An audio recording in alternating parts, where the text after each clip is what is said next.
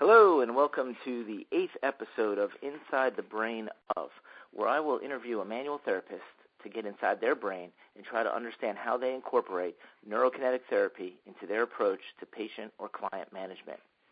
My name is Eric Nelson, and I'm a board-certified sports chiropractor and NKT instructor. If you are listening and you're not an NKT provider, hopefully this podcast will give you some insight as to what NKT is and how you can utilize it to help your patients or clients. Now, before we start, I'd just like to mention a few things. I recently started a Facebook page, so make sure you like and share with your friends the Inside Your Brain Facebook page. Also, these podcasts are now available on iTunes, so if you do utilize iTunes and enjoy the podcast, make sure you write a positive review. Thank you. Now, each episode, I like to offer some tips to NKT practitioners before I interview my guest. Previously, I talked about the importance of having a system when utilizing NKT, especially when learning NKT. I also talked about how it's a good idea to utilize a system to help organize your life, and that I recently listened to an incredible audiobook called Getting Things Done by David Allen, which not only has helped me organize my life, but also allows me to be more relaxed when I'm with my family and friends because I'm not thinking about a ton of open loops running around in my head. In episode 7, I talked about the nocebo effect, and how if you find 10 imbalances in a patient, it's a good idea to stay positive and downplay your findings instead of instilling a sense of despair. Now, we don't always know what a patient actually hears and how they respond, and unfortunately, while we might be excited about our findings, the patient might take it the wrong way, and this can cause a limbic response, and nothing physically you do will help them. So please keep that in mind when you're working with your patients. Now, today on the Scholars page, I happened to read a post by physical therapist Chris Stolginski, and he pointed out how he was treating a patient who had multiple concussions that presented with headaches. He noted how medicine wasn't having any effect, yet a simple NKT finding and treatment significantly helped the patient. But the take-home message was that it's important not to do too many corrections or even perform too many tests on a patient that has had a concussion, because you can easily overwhelm their nervous system. In fact, I had a patient today that has a history of a significant trauma to the point she could barely walk. With the help of an excellent trainer, she has improved significantly. The trainer sent her to me to help get her to the next level. Now, on the visit today, I noticed she was really struggling with her breathing. She was struggling a lot, and in fact, it appeared that she was almost panicking because she couldn't figure it out. Now, I was just going through my test and trying to do stuff, but I immediately realized this, so I stopped, and then I helped her to improve her breathing patterns. In fact, we spent the rest of our time correcting this issue. By the end of the session, she had figured it out and was actually able to exhale. She was much more relaxed and, in fact, walking and feeling much better. Now, the point here is that you have to know when to say when. Don't take a patient past their neural edge. You need to be able to recognize when the patient is approaching this point and peel back from there. If you go too far, you might never get them back. So please keep this in mind. Again, just like the nocebo effect, it's very easy to get excited about your findings, but you really need to pay attention, listen, and watch your patient and understand what they're telling you, either verbally or non-verbally. Because again, if they go too far, you might never get them back. Just simple points. You can stop, you can help them focus, catch their breath, exhale, and then you can move on. So I hope that helps, and as always, feel free to contact me on Facebook with any questions or comments you might have. Now, one thing I love about NKT is that there's a diverse group of practitioners using this technique. Each practitioner brings an incredible knowledge base to the technique, and as such, each person has a somewhat unique approach to how they treat their patients. You can find most of these people on the NKT Scholars Facebook page. This is a private page for all students that have taken a Level 1 NKT class.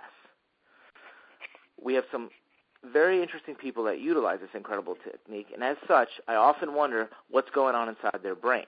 So that's why I developed this podcast, so that I could figure out what these people are doing. I have a whole list of people lined up down the line that I'm going to interview, but tonight I'm very excited for my guest. He's actually a chiropractor from Charlotte, North Carolina. He's NKT certified and also owns a CrossFit gym. And in fact, I taught my first Level 1 class at his place. So tonight, I'm very excited to get inside the brain of Dr. Brian Strump. Hey, Brian, how's it going? Good. How are you? I am doing wonderful. Thanks for joining me. It was great seeing you again a few weeks ago at Level 2 in New York. Did you enjoy that class? Yeah, no, it was very good. I really liked it. Excellent. Yeah, I mean, Level 2 really brings things to the next level. Wouldn't you agree? Yeah, I think it was much easier. I don't want to say easier, might be the wrong word, but much simpler to kind of like wrap my head around. Like I went home that day and that Sunday night and understood everything as opposed to having to like read it on the flight home like I did the last time when I took it in Florida for the Level 1. Yeah, Level 1 is a lot. You know, again, everybody learns at a different level. But, you know, you get this information, and for most of us, myself included, it's a brand new way of thinking, and it's a little overwhelming. You definitely go past your neural edge with the Level 1 class, and sometimes it takes a little while to really process it all. And I know you've had some time. Unfortunately, there hasn't been a Level 2 down near you, so you've really had some time to work with the Level 1 material and get very comfortable with it. So, yeah, I'd imagine that the Level 2 really was very easy to start to integrate. Yeah, it was good. It was very good. Excellent. So let's start with your background a little bit here. Where did you go to chiropractic school? I graduated from Logan Chiropractic School in Missouri in 2003. 2003. Now, how'd you get to Missouri? Aren't you from New York originally? Yeah, originally from New York. I went to University of Stony Brook for my undergrad, and then I went to I started at Life Chiropractic College in Atlanta, Georgia, and then did my last 18 months in Logan, transferred over there because of some issues at school. Not my issues, but school issues. Yes, I remember that time period well at that school, definitely. Great. So you got to Logan.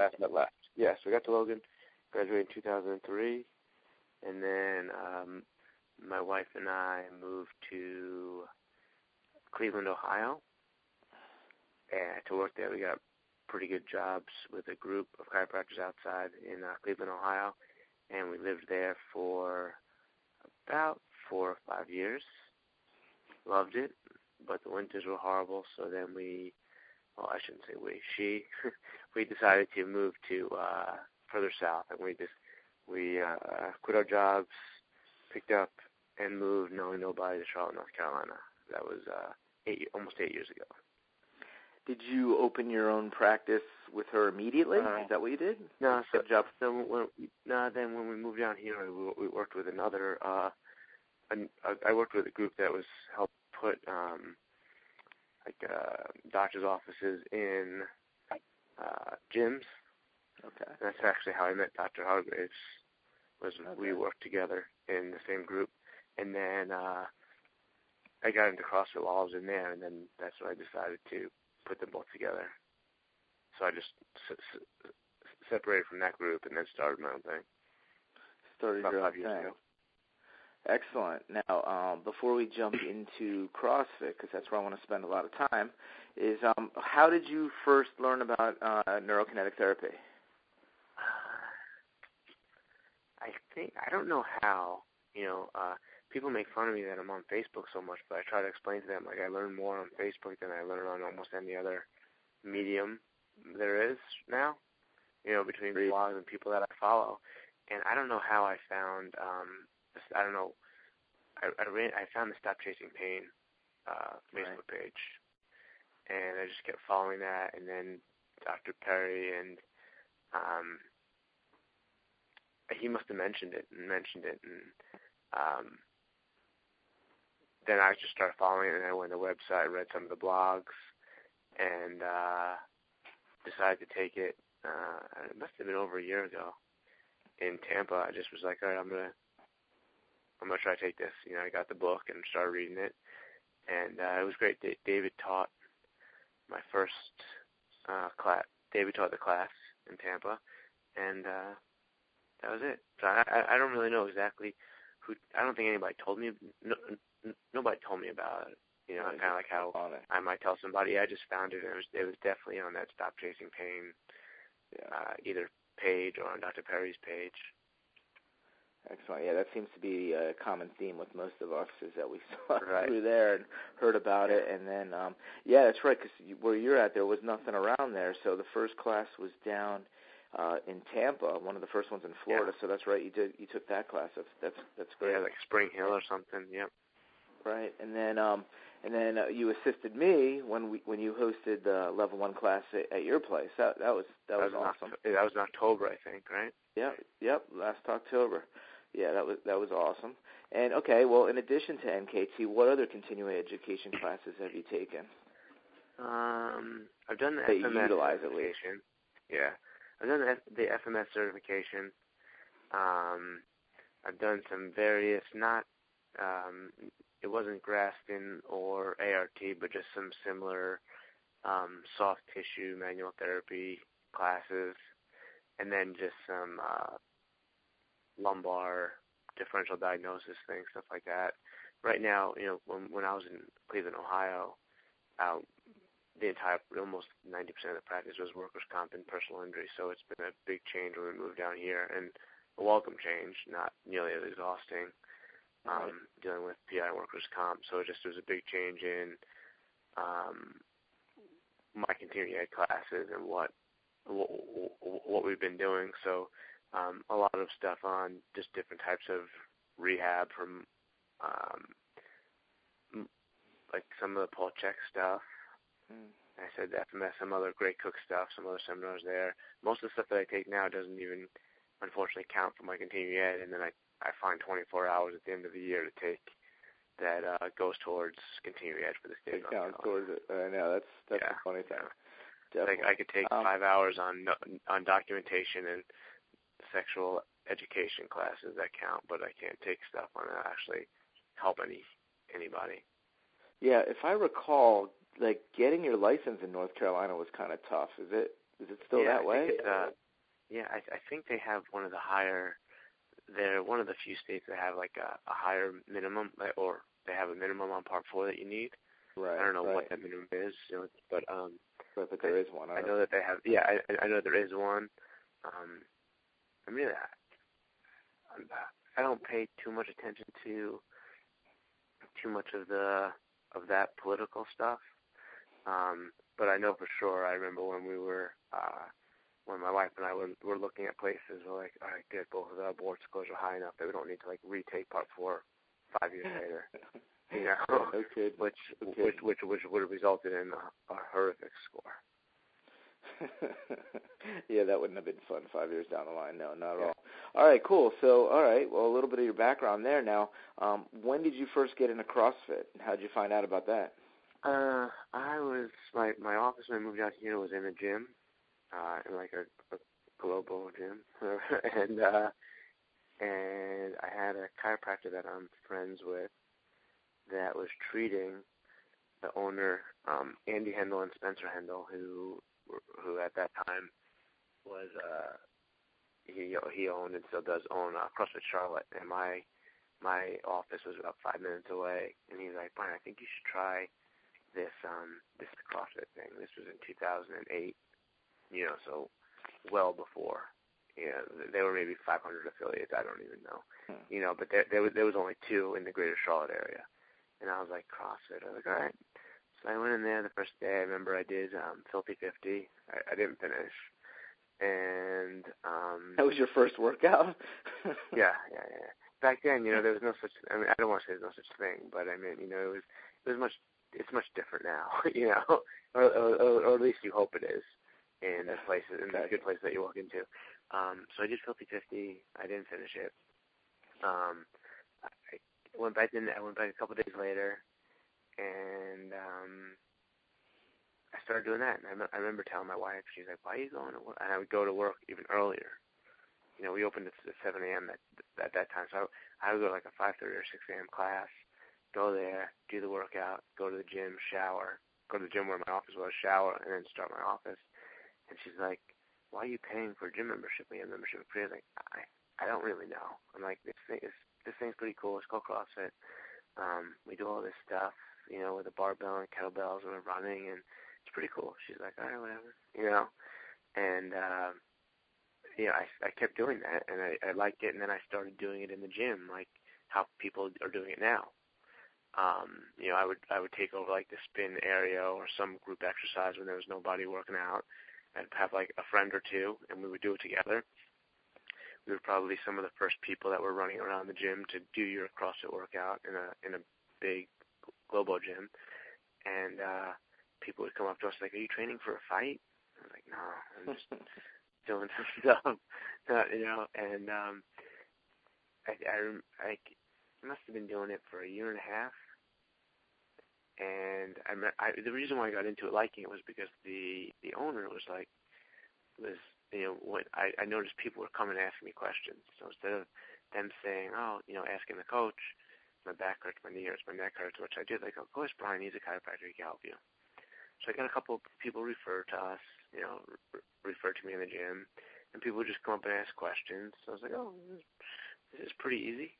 This is simple marketing. Just show up to the gym and people ask you questions. I hated the setting of once I started CrossFit, I never really liked the setting of the Global Gym, but as I got more and more understanding of CrossFit and training differently, I really hated the setup of the traditional gym, from the sales to everything. So I started getting some patients, and then my old office was about 35 minutes away from where I live, and I told my wife, I came home, I was like, listen, I think, this was in 2009, I was like, I think I want to open up our own thing. I was like, what do you think about if we open up our own office with a small CrossFit gym in the back and an office in the front? And she's like, what? I'm like, it's not going to cost that much. Just make a gym. I was like, worst case scenario, it fails and this CrossFit thing, nothing happens, and it'll be pretty cool to have a gym in the back of our office and a shower. And she's like, all right. It really wasn't a huge, there was no fighting. And so then the next step was like, okay, how do I do this? Money, getting certified, trainers, because I had an office to run. How do I find trainers? So all that stuff came together, and then we got affiliated in 2009, and we opened in February 2010. And we were the fourth affiliate in this greater Charlotte area within like 30 mile circumference around us. And now, I don't even know, there's probably close to 50. They're all over the place. That's crazy. Really blew up. Now, you mentioned you became an affiliate. So what's the difference between a franchise and an affiliate? Why doesn't CrossFit do franchises?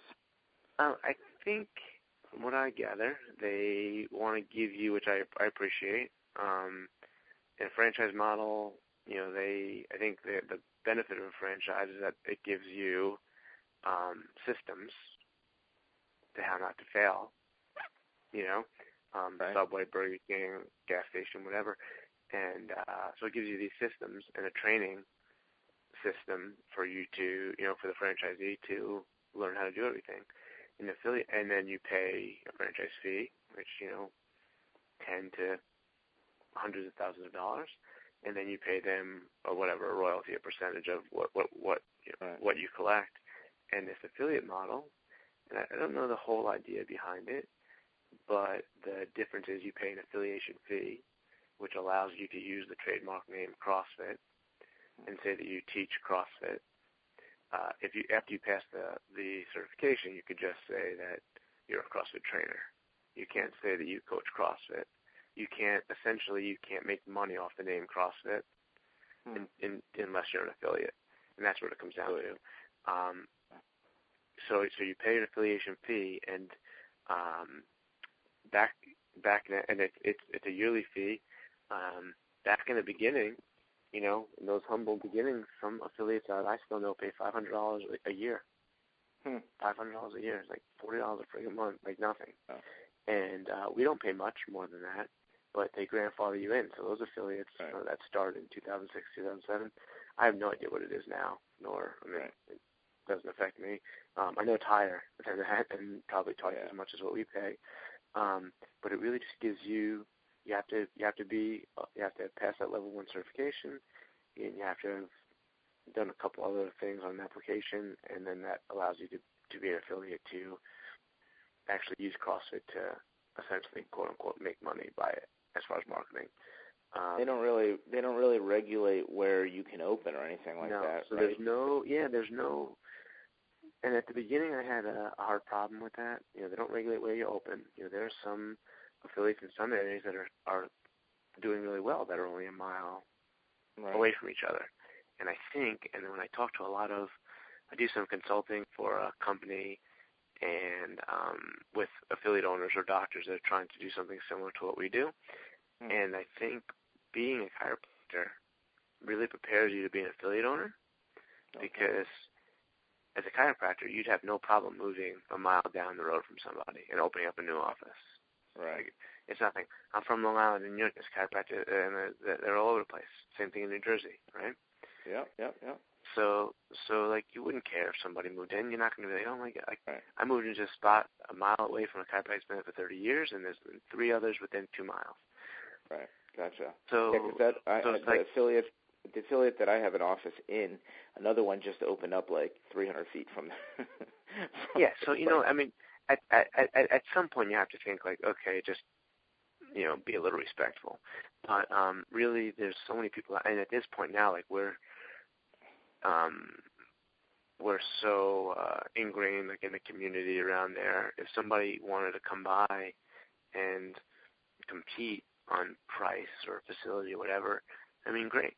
It would force us to keep our quality up, which we do anyway. But we're certainly not the cheapest one there, and people are going to come and shop around.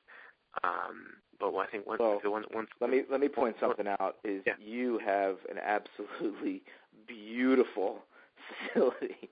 It doesn't even compare to most of the ones I've been in. It's unbelievable. So that speaks for itself, I'm sure, when people come looking around. Yeah, we're certainly pretty fortunate. We've got an awesome group of trainers. Some of them have been with us since day one. Have been training with us. Where a lot of other affiliates, they have a lot of turnover.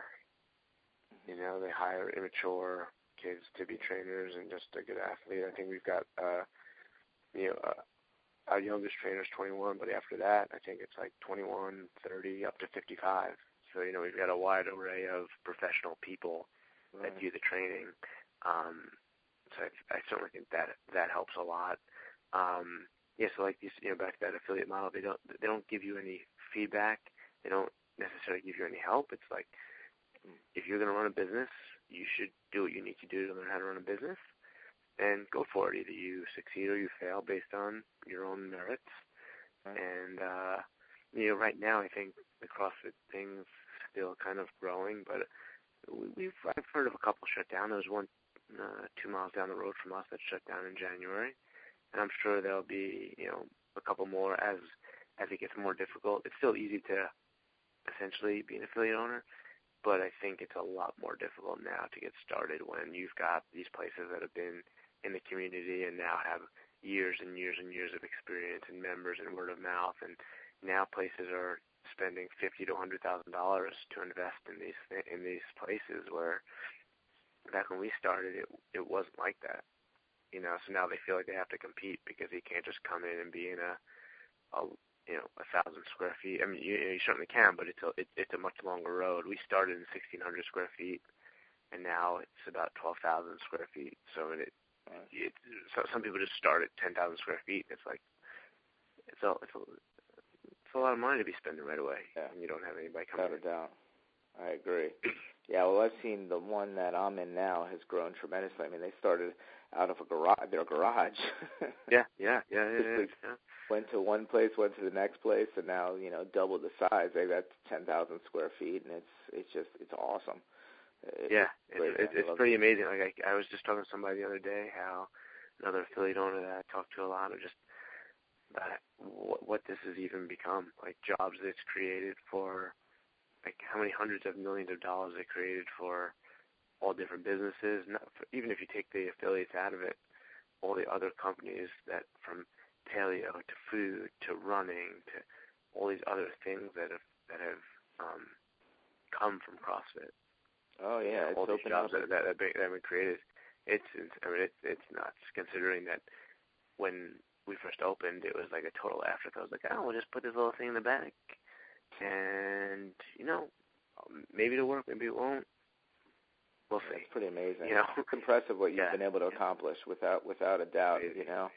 I mean, right place, right time, passion, knowledge, combining your chiropractic. I mean, it's the perfect storm. So now let's jump into CrossFit itself. Because surprisingly, as big as it's getting, as big as these places are, nice as they are, and with the popularity of the CrossFit Games, which we'll talk about in a little while, there's still plenty of people that have no idea what CrossFit is. I mean, I was just at a ART seminar, and a couple people really had never even heard of it, and that kind of was a little surprising. So can you just give me an overview of what's the philosophy of CrossFit and what it's all about? We usually tell people when they come in, it's a strength and conditioning program that combines gymnastics, weightlifting, kettlebells, medicine balls, running, with bodyweight movements, and just combines it and takes all the stuff that you may have been doing in different aspects of your life into a pretty little package. Each class, at least, I can only speak for our affiliate, every class we have is run by 1 to 3 trainers depending on what time of day it is, and it'll combine elements of, like I said, the gymnastics or bodyweight stuff, something with lifting with a barbell. A lot of people come into the gym, and they get scared because they come into our place and they get scared because they don't see anything that's familiar with them. So people talk about, a lot of people might spout off like functional movements performed at a high intensity, blah, blah, blah, blah, blah. And I don't really use that. I know that's like CrossFit's thing that they talk about, and certainly functional movements are important, but then it's like, where do you stop? What's a functional movement? Like, for who and what are they doing? And who's to say this isn't functional for the person that does whatever their job is, So some people just say, oh, it's functional movements, that's why it's good. And I don't really take to that, because I think what's functional for me and you might not be functional for the woman that sits at a desk all day. Right. Now on that, that sits on a jackhammer or a truck driver or whatever. Now, how do you determine? So when someone comes in your place, how do you determine where they should start? We have we have a program where people come in and they start with its 5 classes called the On-Ramp, and it starts very simple. When we coach, I think the thing that separates us is our attention to detail and the basics. Why a lot of people think like these other higher moves, the handstand push-up, the muscle-up, some other things are like the sexy moves, pushing sleds, doing all that other stuff, chains on a bar, putting chains on a bar to squat, and that's fine. There's nothing wrong with that. But if you can't squat, like, why are you putting chains on a barbell that's already like a dysfunctional squat, or why are you doing those other things? So sometimes the members get mad and we don't let them do a particular movement because they're only doing like 50% right. But we really, really want them to understand the basics and the fundamentals in order to move forward. And while they might hate us at the beginning, they'll either leave realizing that we were right and respecting us, or they'll stay and they'll start to see the gains that much better. And we just explain it to them. Like, anybody could come in and deadlift improperly or learn a clean improperly or a snatch or swing a kettlebell, but eventually you're going to start to see people doing more and moving faster and more efficiently that are smaller and what you might think are not as strong as you, but they're just moving so much more efficiently. So we try to really get them to understand how moving efficiently and moving properly is a benefit to them, not just for their safety, number one, but also for their long-term gains to continue to improve. So during those 5 classes, we go through different skills, the mechanics of a squat, the front squat, overhead squat, the mechanics of, getting a barbell from your shoulders to overhead, from like a shoulder press, push, jerk, kettlebell swing, deadlift, and then some of those movements, and then some gymnastics movements, really just going over a push-up. and a pull-up, and then, how we scale for those things, which is if somebody can't do a pull-up, which a lot of people come in and can't do a pull-up or a push-up, how we get them to keep moving so they're not just sitting around saying, I can't do a push-up, what am I supposed to do now? Just getting them to learn the mechanics to eventually hopefully get them to be able to do that movement, whether it's a pull-up or a push-up or a muscle-up or deadlift or whatever it might be. We start teaching the basics, like the hip hinge is the second thing that we teach. One of the first things we teach them is the hip hinge before we teach the deadlift and the kettlebell swing. And I think that just starts to ingrain proper patterns for them to move better. That's awesome, man. I really like what you're saying there, and I would hope that that's how all the gyms are, because that's awesome. That's what everybody needs right there, is to learn these basic movements first and then progress to the more advanced exercises. Now, you did name a bunch of the exercises, but you do have a spread there. You do some Olympic lifting, you do the gymnastics moves. What kind of gymnastic moves do you do, would you say? So push-up, pull-up, burpee, muscle-up, I guess a handstand push-up, pistol, like a one-legged squat.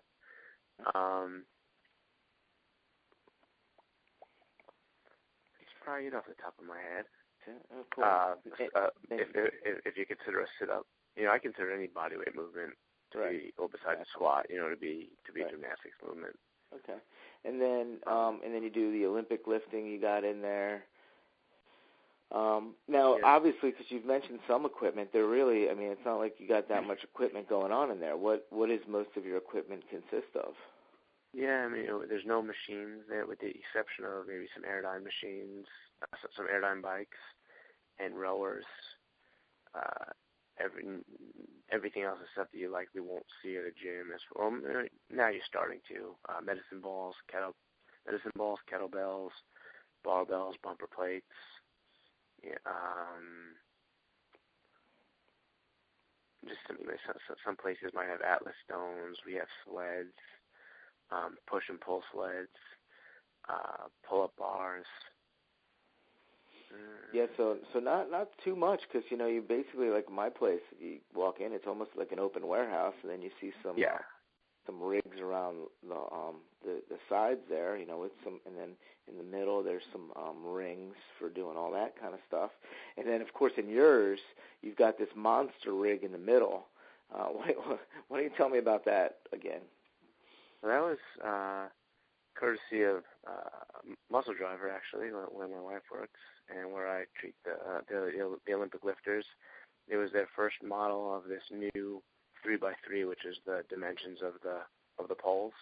A lot of the other older ones were like 1 inch by 2 inch as far as the vertical poles, and they wanted one to make and keep close, where if there were issues with it or different types of things, to make it secure. They weren't shipping thousands of pounds of steel across the United States. So we got one. We got the first one that they made is actually on their front page now. What they sell is all the pictures that they had from our place. It's awesome. It's, I don't know, maybe 48 feet wide. It goes up to 15 feet high. It's got ropes, monkey bars, rings, wooden bars. It's got everything. It's really a big. I think the size of that place was already like a statement when people came in. Like, oh wow, this is big. But now, especially now that we started to do some of these level 1 certification courses, and people come in and they're like, oh, is that what you started with? I'm like, oh, jeez. You got, that's what I mean. That's what I remember. Yeah. I come into your place. I look at your place. It's like, yeah, it's amazing. And then now, and now it's we have a ton of stuff, and we're always kind of adding more. Now we're at the point where we're just kind of reloading stuff. It's not like new stuff. I'm not just going to get need more. I'm not one that just gets the hottest thing. Right. But we just kind of keep adding more for whatever. A couple of members ask for something, and we find a use for it, and then we go and get it. Excellent. Now, let me ask you a question. What is, because, I'm thinking, right now I have no idea. I'm walking in off the street. What does a workout look like? Do you just jump right into it? Is there a warm-up? Do you practice different techniques, form? And I think that's between, so like in an hour class, you mean, like if somebody comes in? Right. Yeah, and that, and those are things that vary. So if somebody was out there looking for a CrossFit affiliate, I think those are things to look for. Some are structured like, I would imagine, a frat house with nothing at all. Just like, go, 3, 2, 1, go. And they're like, well, what do you mean I don't have, you already missed the boat, We've got some, but a lot of them out there, especially now when there's more competition. You need to find things to separate yourself. There's a lot more structure in them. Some, we do a group warm-up probably about 75% of the time. And it might be rowing, it might be swinging the kettlebell, it might be some running, lunges, just stuff to get prepped for whatever that workout is. Sometimes we'll do a strength portion before, like maybe we'll do 5 sets of 5 for deadlift, or find your 1 rep max back squat, or 7 sets of 2 hang cleans before, and that's like a not timed portion. So there's a coach, a coach or 2 or 3 out there working with a group of 15 people to work on those strength skills, because a lot of people come in and they just think about, I want to get faster, I want a faster time, I want a faster time, I want a faster time. And what I think a lot of people fail to understand is most of the time you need to be stronger. Like people are like, I just want to, and especially women, we'll find women will skip some of those classes that are predominantly strength-based. Why didn't you go today? Oh, there was just no cardio. Like, but I just want to get a better time at this. It's like, well, it helps. You can get to lift that easier. And you're like, I never really looked at it that way. So, once we start getting members to understand that like the strength portion has a role. And I think the important part when I'll separate the good affiliates is explaining to people what they're doing, like why you're doing this. Some people come in like, what do you mean the workout's only, you're going to cap it at 10 minutes? Well, because we want you to be done in under 5. And we want your intensity to be like through the roof. It would be like telling a sprinter, we're going to cap your 40-yard dash at 11 seconds. Like, shit, of course I'm going to get done under 11 seconds. We know. But there might be some that are going to jog this and take their sweet time, and that's what we want to try to avoid. So, like, the intensity part is what is important to get them to understand. So, if we do the strength portion first, then usually we have a shorter Metcon, like a metabolic conditioning, maybe 8 to 12 minutes, 15 minutes tops usually if we do a strength portion before. If not, maybe they come in and do a group warm-up.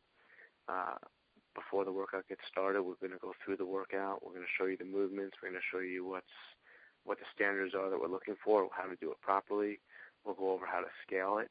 Again, like if you need to scale the weight and go down on less weight, or you can't do a pull-up, how it will scale you to pull-ups. If you can't do a muscle-up, how it will have you still be able to work out together as the group, but just not doing that skill, and give you something to kind of work towards getting that skill faster.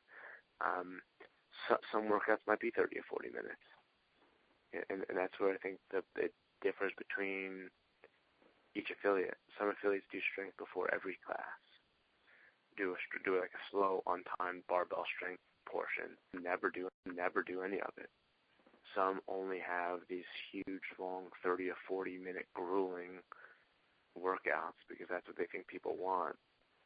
And then until you educate the person on, like, no, that's not what you want. You're not getting better at anything except for just, like, grinding out a workout. Every once in a while, that's good, but certainly not, it doesn't take any skill to program a workout that makes somebody feel like crap every single day. Right. That's one. And that's what when members first come in, and I think if there's anything that's the hardest part is when somebody that comes from the gym, 2 hours in the gym, or an hour and a half running, like, well, what do you do for the rest of the hour? You said you capped the workout at 30 minutes? You got to try to get them to understand. Rarely do I get into, like, phosphagen and glycolytic and oxidative cycles because that's not going to do any good, as far as them understanding. But I'll just try to explain it like if you're running a race, you're not going to run a marathon at your 400-meter pace.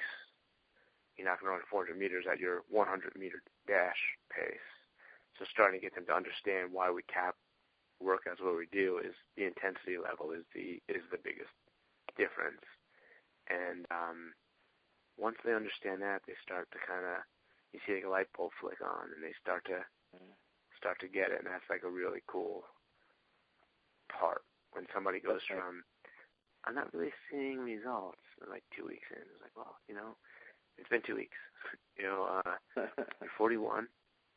41, it took you at least 28 years to get to where you are now that you're coming in here looking for something to help you. It's science. If you start to eat better and do more exercise, more and lift weights, you're going to see the changes. Like, it's just be patient. Excellent. Now, I know there's definitely, you explained what a Metcon is a little bit there, but there's definitely some key terms that a lot of people mention. So, for example, WOD. What exactly is a WOD? That would be the workout of the day. I guess that's probably started in CrossFit back in 2001, maybe, where they started posting the workouts online. I don't know the history of that. I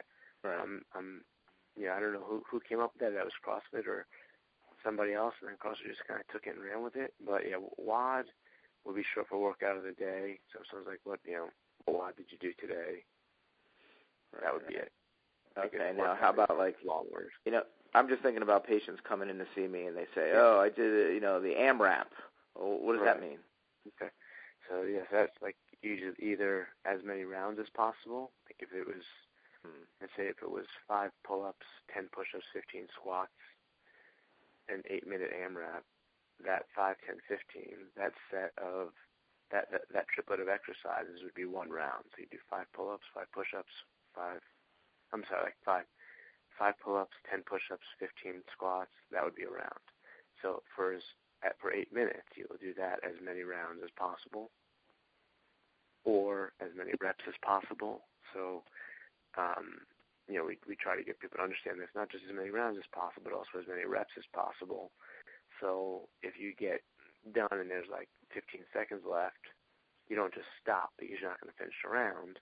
You might get 5 rounds and 2 pull-ups. You might get 5 1/3 rounds, 5 2/3 rounds. So just short, what are those called? Acronyms? Yes. Yep. Yeah. So cool. And then you mentioned earlier that the first workout you did was the Filthy 50. What does that encompass? It's 50 reps for time. So you've got workouts that either have a time cap like those AMRAPs, 8 minutes, 10 minutes, 15 minutes, 20 minutes, where everybody starts and everybody finishes at the same time. The only difference is how much work they got done during that fixed amount of time, right? And then you've got time, and then you've got other workouts where the time is the variable, where everybody has a list of tasks to do. Everybody starts at the same time, but we don't all finish at the same time, right? That part makes sense. Yes. So Filthy 50 is 50 reps of 10 different exercises. I don't know if I can name them all. There's box jumps, there's kettlebell swings, jumping pull-ups, burpees, wall balls, back extensions, walking lunges. It's pretty short. I don't know if I'm going to be able to do it. And then all right. Well, I get the point. The point. There's a bunch of exercises. It is horrible. Yeah, it's one of those where like we would put a time cap on it. So our goal isn't to have somebody to work out for an hour with diminishing intensities every 10 minutes. To the point where they're at like 30% at the end. So we put a time cap on it. It allows people to keep that intensity up and not try to kind of milk it to the end. Right. And that's one of those workouts where we would put a time cap on to try to keep the intensity up and then not be worried about working out for an hour and a half. Right. Cool. Now, a couple other buzz things. There's some named workouts, I guess, like female names, like Cindy and Fran. What are those all about? Rumor has it that I think Greg Glassman, who founded CrossFit, he came up with a lot of these workouts, and I think they did Fran. Well, it wasn't called Fran. It was 2159 thrusters and pull-ups. So instead of 21 of each, instead of 15 of each, instead of 9 of each. And they had a couple of these workouts, and something to the point about, like, at the end of it, they're like, this workout has to have a name. Like, what are we going to call this thing? And he said, what kind of thing, I don't know, leaves you sweaty on your back, panting and yelling and something like that. He's like, we should name these the girls. And that might not be the exact story, but it's something. It's something like that. At least that's the rumor, something like that. So the cool thing about it is that, I could go anywhere in the world and say I did Fran or Helen or Diane, and everybody that's CrossFit would know what I'm talking about. Now, what's a CrossFit benchmark workout? So like one of those, I think any of those benchmarks are, we use like Fran. Helen is one, which is running, kettlebell swings, and pull-ups as a good benchmark. Something that we like to use, ones that combined some of that conditioning, whether it's a row or a run, a skill, and some type of either weightlifting movement, whether it's a kettlebell or a barbell. Fran's certainly probably the most popular one. Helen's a pretty popular one. Filthy 50. You just talked about Fight Gone Bad, which is 5 rounds of 5 different movements, and then we also have like the Heroes workouts, which is also pretty cool. And that's the Heroes workouts are male or female. They're named after people that have lost their life in either most of them are combat, and CrossFit was and still is fairly big in the military ranks. So people that lost their lives in war, they would create a workout after them, and usually the rep scheme would have something to do with maybe like the month and year that they passed away, or maybe the month and year that they were born, something like that. So I think the most famous one's probably Murph. They just made that movie about him. The Lone Survivor, I think. Lone Survivor, yep, great movie. Yeah. So that's probably the most famous of the Heroes workouts, and that's similar to the girls. Is not necessarily. I think they tend to be a little bit longer duration. I don't know what the purpose is. I think it's kind of like I guess as much as you could actually think suffering in a workout is to suffering to being at war, or, kind of something like that. Like, but yeah, and whenever something happens, I know there's been some benchmark workouts for things like the Boston bombing, probably September 11. So not just necessarily an individual. And I think that people write in to get these, and then CrossFit will kind of like approve it. Right. Interesting. Yeah. It's pretty cool, and one of those other things that wherever you go, and you say I just did Michael or Murph, or people will know. People could compare that, so people across the world can kind of like compare a similar workout, which I think a lot of people like. A lot of people kind of like that part of CrossFit, where you've got friends all over the place. Where if you're in the regular gym, it's like, what'd you bench today? What'd you do this? It's like there's only so many questions that you could ask about. But those numbers, and there's I think an infinite way to improve as well, which is also a big draw to CrossFit, I think. Right. Always working on improving. That is interesting. Yeah. Everyone's trying to get better, faster, stronger, and yeah, that makes sense. Cool. Well, we're getting deep into the interview here, so let's talk. It's kind of huge, but the CrossFit Games. If you can kind of briefly run us through what those are all about and how that works. Yeah, that I think started back in 2006, 2007, maybe even before then. Now it's this much bigger thing. It starts with the CrossFit Open, which now allows anybody in the world with a video camera and a clock and a couple of pieces of equipment to be able to do the workouts. And then you would log your workouts in, put your score in, and videotape it and have it judged. Or if it was videotaped, then somebody would count your reps for you. And they split up the world into regions. So I think in the United States there might be 7 regions. I think in Canada there's 2 regions, and there's like Asia's a region, Africa's a region, and they split up all the regions. And so in the Open, there's 5 workouts that gets announced on a Thursday night, and then by Monday night you have to complete it. And then at the end of those 5 workouts, your kind of your scores get graded against the people in your region, and the top 48 men and women from each region and the top 30 teams, which are combined of like 3 male and 3 female competitors, go to the regional. So I know there's a Northern California, Southern California regional. There's a regional like where in North Carolina, we're in the Mid-Atlantic. So we're in the Mid-Atlantic region that goes from, I think, Pennsylvania down to North Carolina. There's a Southeast regional. And these regionals are usually at a college. Ours is at George Mason Fieldhouse. And then all those teams get together, and those individuals.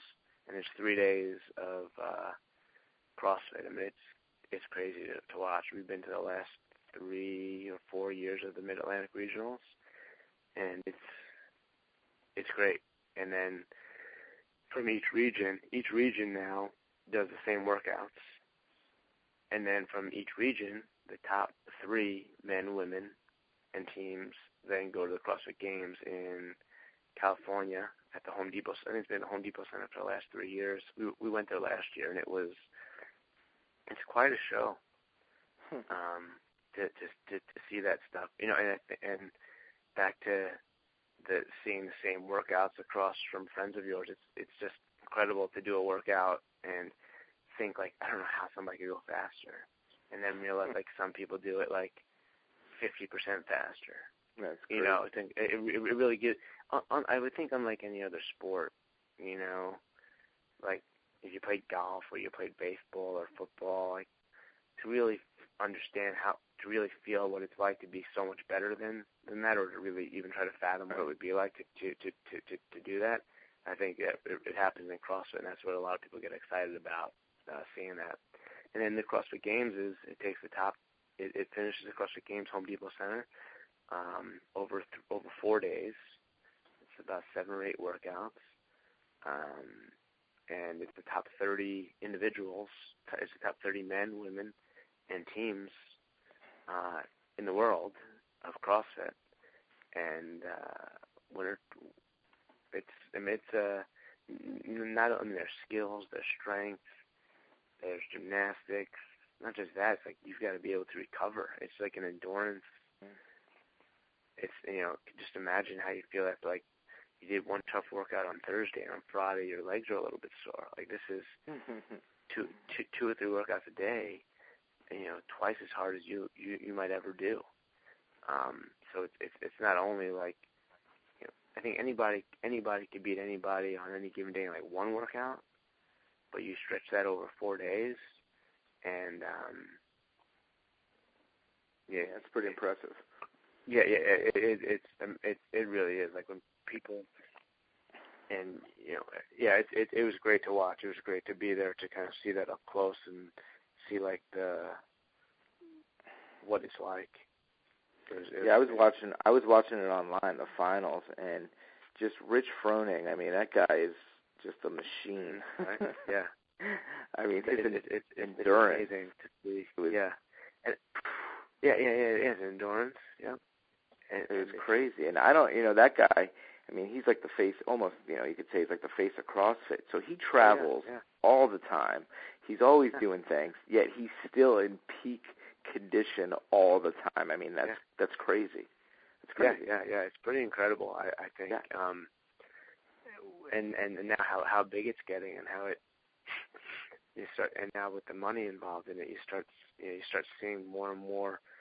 I think there was almost 200,000 people in the Open. That was 130. That's 3 times bigger than it was 2 years ago. This is a purse of $275,000 to a winner. A lot of these top guys now and top girls, that's their full-time job. Yeah. They stop their real work to do this. Do that, probably sponsored and for appearances and stuff, and it's taken on a whole new life. All right, cool. Well, that's pretty interesting. I think everyone's going to be very well informed now on what CrossFit is, because again, that's a lot of big misconceptions about what it is. So one interesting thing, you're a chiropractor and you own a CrossFit, so you must see some injuries. I would take it there. So what are some common things that you might see with some of your people there? I think the most common stuff that we see is certainly, back pain, obviously, just the doctor's office in general. But I think in knees and shoulders. Knees and shoulders, yeah. And I don't know how many of them.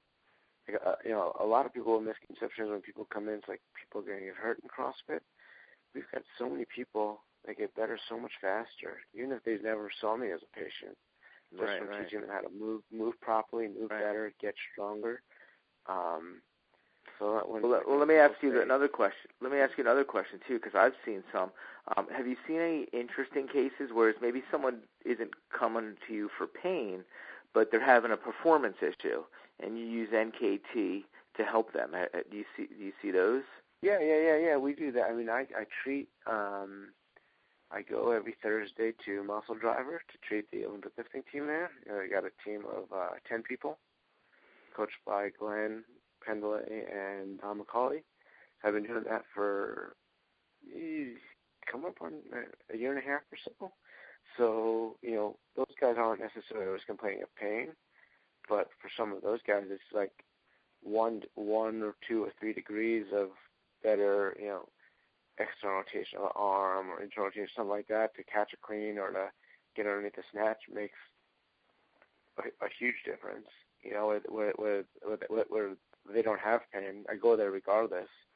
I treat them regardless of whether they have pain or not, just to help recovery. And for those guys, for sure. But as far as in the doctor's office with like regular people, even just getting them, ever since level 2, we talked about the breathing a lot more, and we've been focusing on that. Getting people to understand their breathing, getting people to get the core to start to fire better. We'll see people in like 2 visits, and like they might come into me like not having any pain, but I just feel like something's not working when I deadlift. Right. And I'm like, well, what do you mean? Like, I don't know.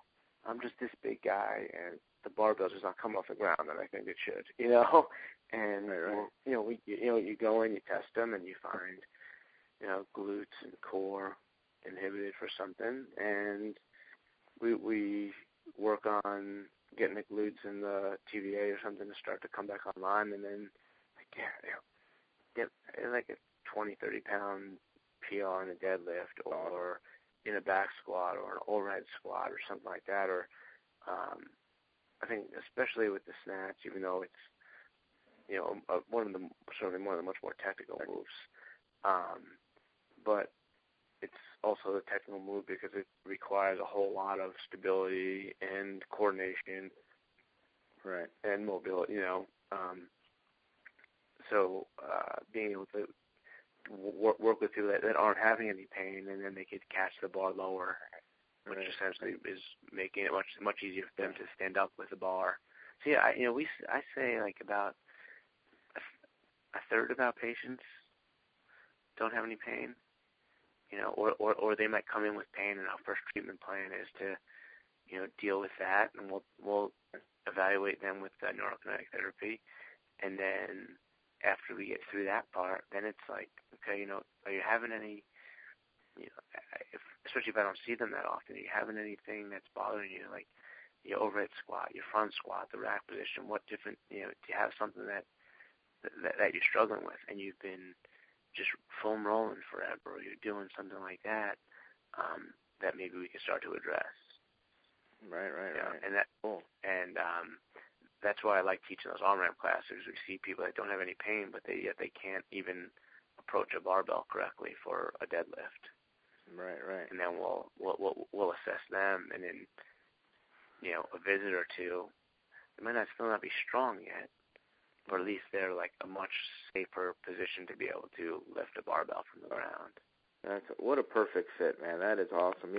One thing that I've been you just took level 2 recently, so I don't know how much you've dove into it, but I know I've been posting a bunch lately on the advanced NKT page about pelvic floor stuff, and I've been amazed of how many, because I have an office in a CrossFit, how many of the women, some men too, but mostly women, who actually have overactive pelvic floors. And I had a girl the other day, she came in, her hips were in severe pain, her lower back was in severe pain, and I went and started talking to her, and the night before she did high rep heavy deadlifts, and sure enough, her pelvic floor was going nuts.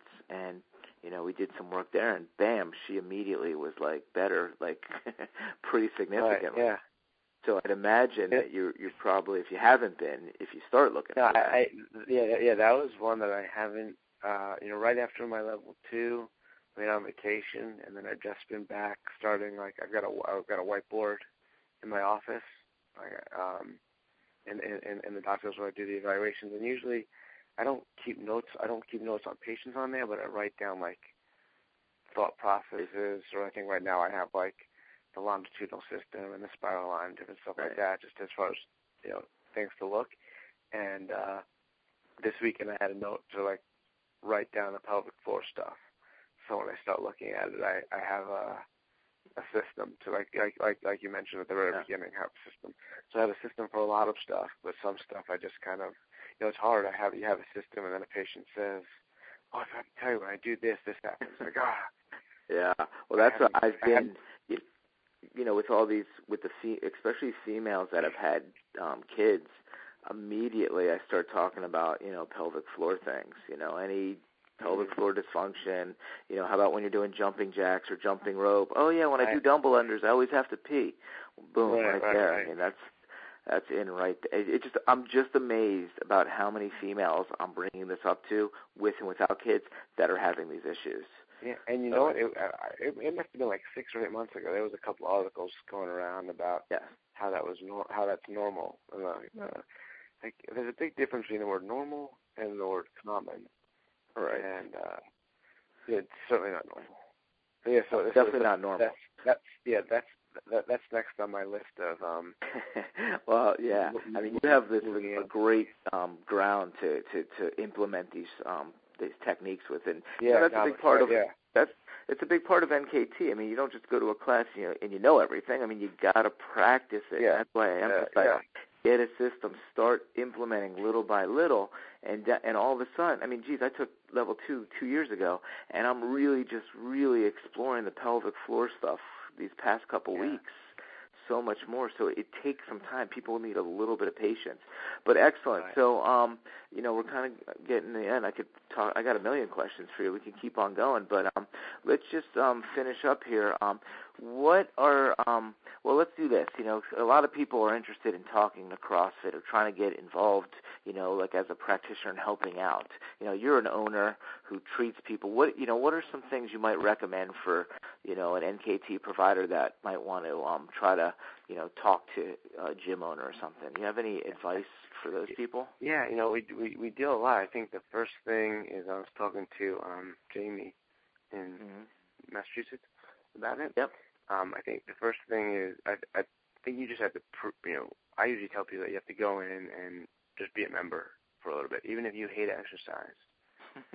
you have to understand, like, I think people are starting to see that this movement of CrossFit and its movement of people that have not necessarily well-to-do, but they understand what their priorities are because they're paying a good amount of money for a gym membership. So, I mean, I get bombarded every day with people selling me stuff, and different people want to get a hold of memberships and lists and stuff like that. So I think if you just walk in there and say, oh, yeah, I'm a chiropractor, I'd love to treat you guys, like, no thanks.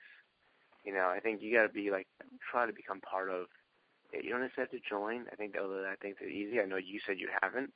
I think it's the easiest. I think it's the easiest way. But really, all you have to do is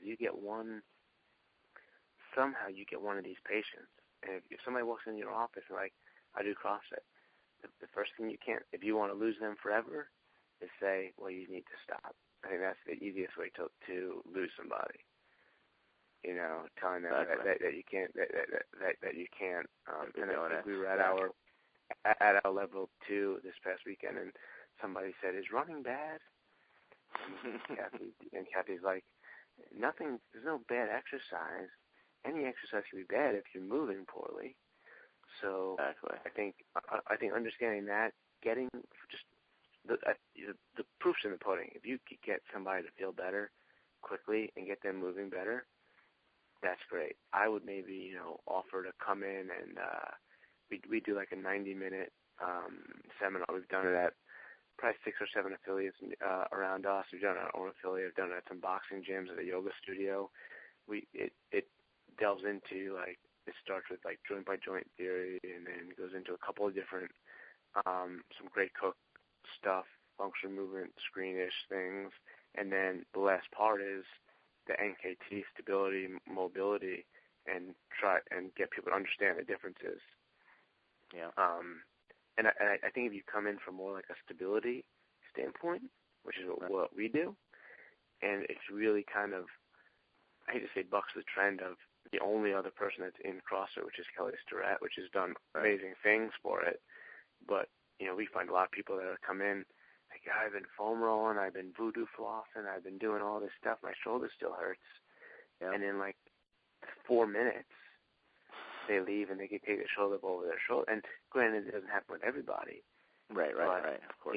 Like, if you could come in there and get them to understand, like, not every problem is a mobility problem, and do something quick. We do something where we have them bend and touch the ground, and we have them squeeze the medicine ball between the legs, and we'll see. And then we have them sit down on the ground and kind of see how their mobility improves, and just from there start to get them to understand that, okay, you didn't even touch me, and now I've got more range of motion in my hamstrings.